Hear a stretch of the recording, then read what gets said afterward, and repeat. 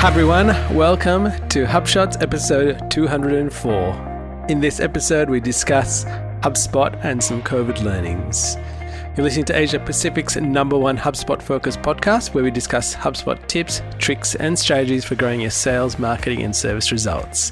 My name is Ian Jacob from Search and Be Found, and with me is Craig Bailey from Zen Systems. How are you, Craig?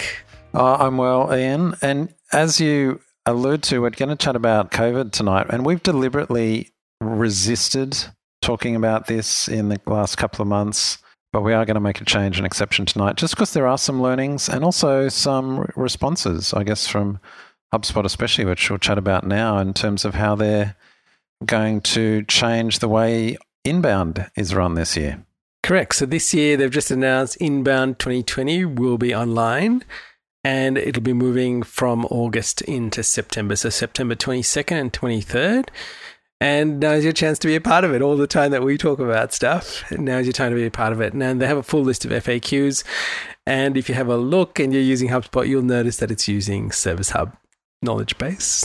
So have a look, and it's your opportunity to register and be a part of something that you might not necessarily be able to get to. So I encourage everyone to join in. Yeah, registration opens on the 1st of June, which will be a day or two after this episode goes live. So good timing, check it out. And I think it's going to be interesting what they edit out because they're going from 4 days down to 2 days. So I'm sure the program will change, but it'll still be a very worthwhile event.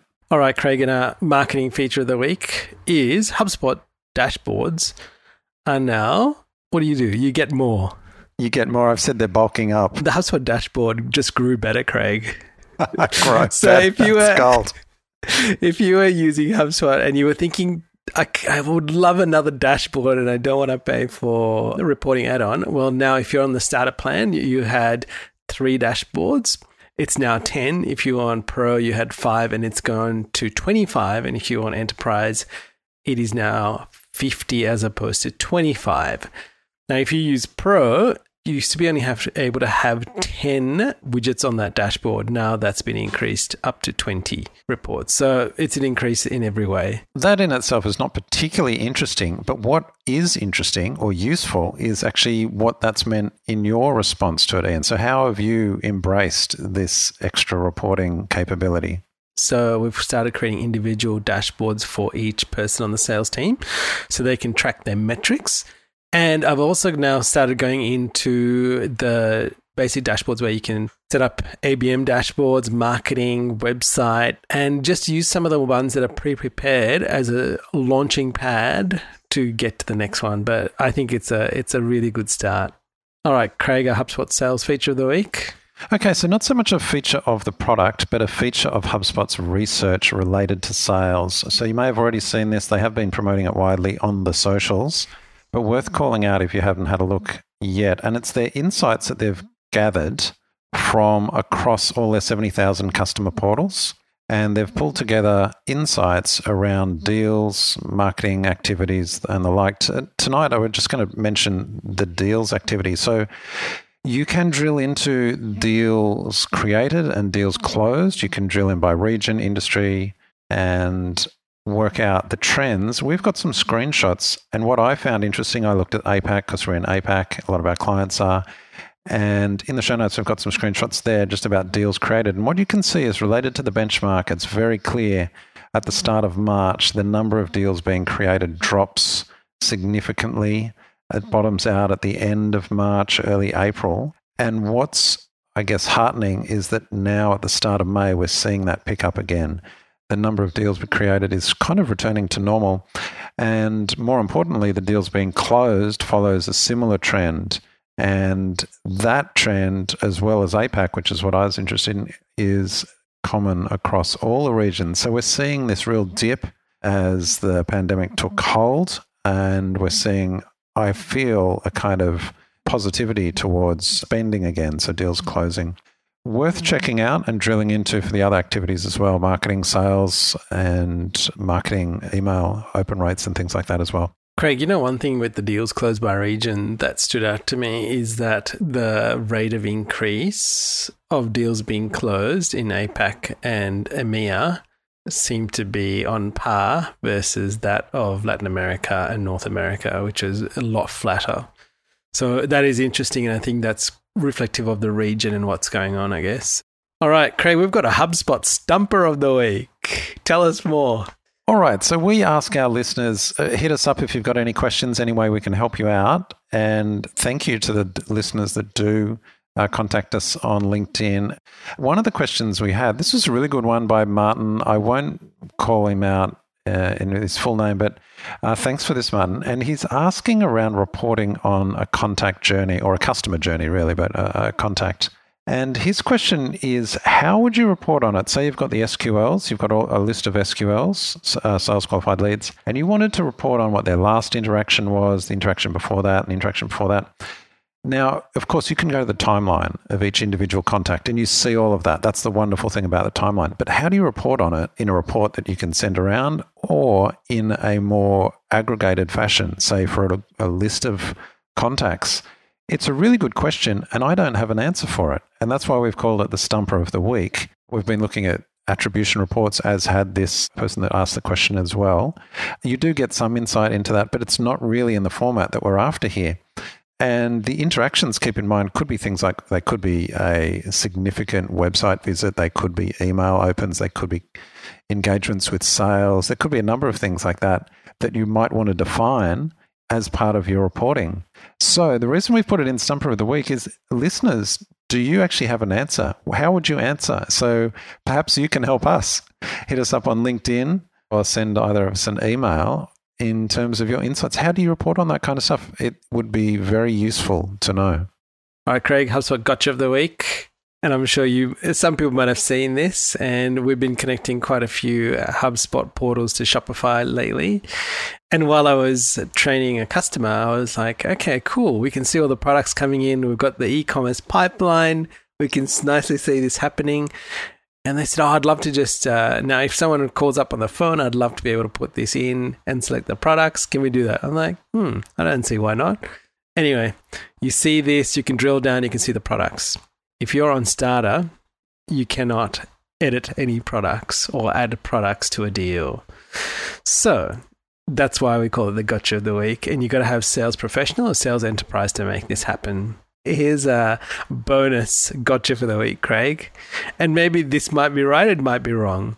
But I was showing someone in sales about adding a contact to their phone and then using the HubSpot app to import that contact into HubSpot, as opposed to entering it manually.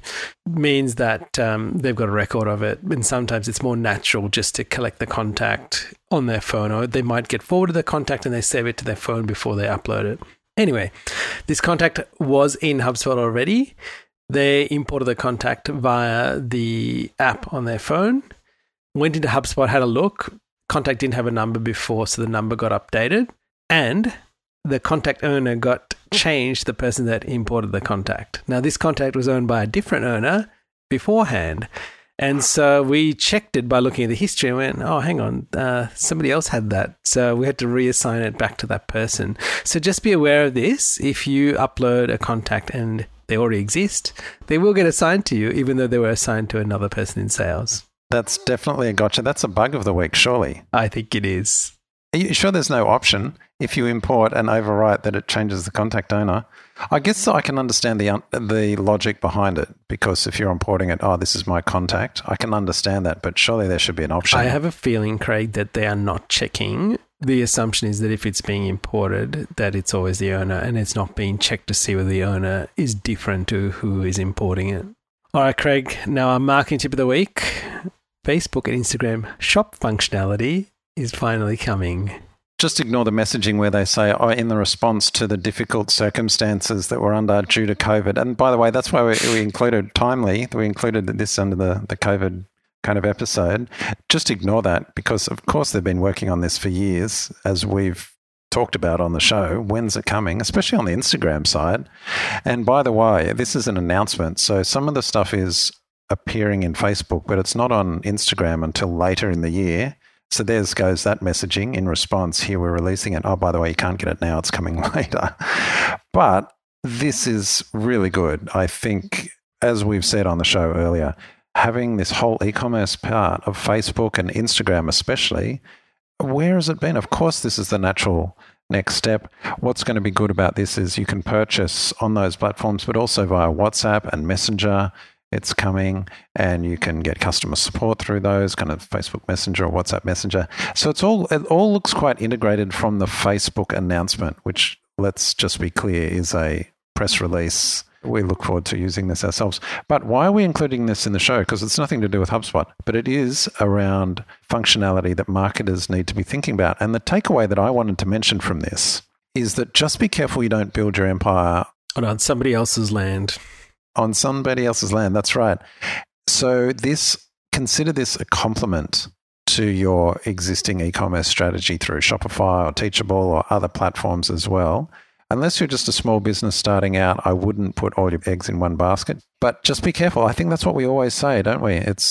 You've got to be careful. Embrace this functionality, make it part of your strategy, but don't rely on it alone, especially when some of these things aren't even yet out in anger and they're only announcements. Correct. And I think one thing they're going to do is they said that they're working with partners like Shopify, BigCommerce, and other e-commerce platforms to make this an integral part, just like Google is with their shopping feed. So I think this will just change the landscape of the way people shop. All right, Craig, our Insight of the Week. Let's talk about the global COVID learnings. All right. So I've had a bunch of these links ready for weeks. I've been putting off talking about it. So some of these are quite old, up to 6 weeks ago when we were first reading them.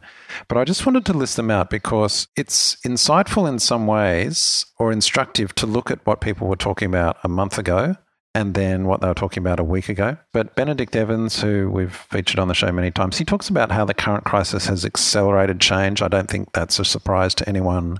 However, he has some good examples, and then he looks at how whole advertising behaviors of industries have changed, and they tend not to revert back. This is the key insight, I feel. So he looked at TV advertising, radio advertising, and in times of crisis like GFC, things like that, people withdraw from them, but they don't go back in when the crisis or the event is over. So we're going to see things like that in the wake of this one. So things will change rapidly and permanently. That's the comment there. So the push to digital, and that's, of course, in Australia, we're seeing a consolidation in, say, print media, and a whole bunch of print magazines just being, well, they say pause, but just putting on hold. And I'm sure that's globally, that's happening as well. Even digital, people have pulled out of their spend there. Some of it will go back, and there are opportunities, of course, as we've talked about in previous shows, about getting up less expensive clicks at the moment. But then moving on to the human experiences, Accenture had a good study looking at how people's confidence levels are changing and the effects of isolation, but in particular, how every company is becoming a health company of sorts. So that needs to be part of your culture now. It needs to be part of your HR policies. I thought it was quite startling that Google is halving their own internal marketing budgets. That's in two parts. They're slowing their hiring, of course, but they're mostly cutting back work done by outside agencies. So they're keeping their own staff, but they're reducing the budgets on outside agencies. So expect your Google support quality to drop significantly because they do outsource a lot of that. And you know, Craig, I was going to say, I've also been reading that Google had a whole bunch of property deals that were supposed to be for new offices, and even that's all being cut. So we're not just talking digital, we're talking actual physical space and how people are working also changing. That's a good example. Real estate's going to be really impacted. Of course, cities made their composition of workers versus residential. That ratio may change. Also, I was listening to the Dithering podcast with John Gruber and Ben Thompson this week. Just simple things like going to the movies, cinemas. Some people will be craving to go back to the movies, but many people won't. They won't want to go in big crowds for 2 hours at a stretch. So things like that will permanently change. And of course, finally, just Google's search results. An article on Search Engine Land just about how Google has added this tab on the left-hand side. We've got a screenshot in the show notes. If you search for the term coronavirus, that search has no intent associated with it. So you don't know, are you searching for statistics? Are you searching for treatments? Things like that. Google is now adding this tab or a sidebar where you actually drill into intent. You're actually filtering on the intent of your keyword search And the article, Morty Oberstein speculates, will this change the way search results happen? Because previously Google would try and guess what your intent was, but now it's giving you the tools to just filter down on intent. So it changes there as well. So all as a response of just what's happened in the last few months. Fascinating times. All right, now a HubShot throwback of the week, Craig, and this was to do with in episode 159. We spoke about HubSpot Academy and some great training that was on there.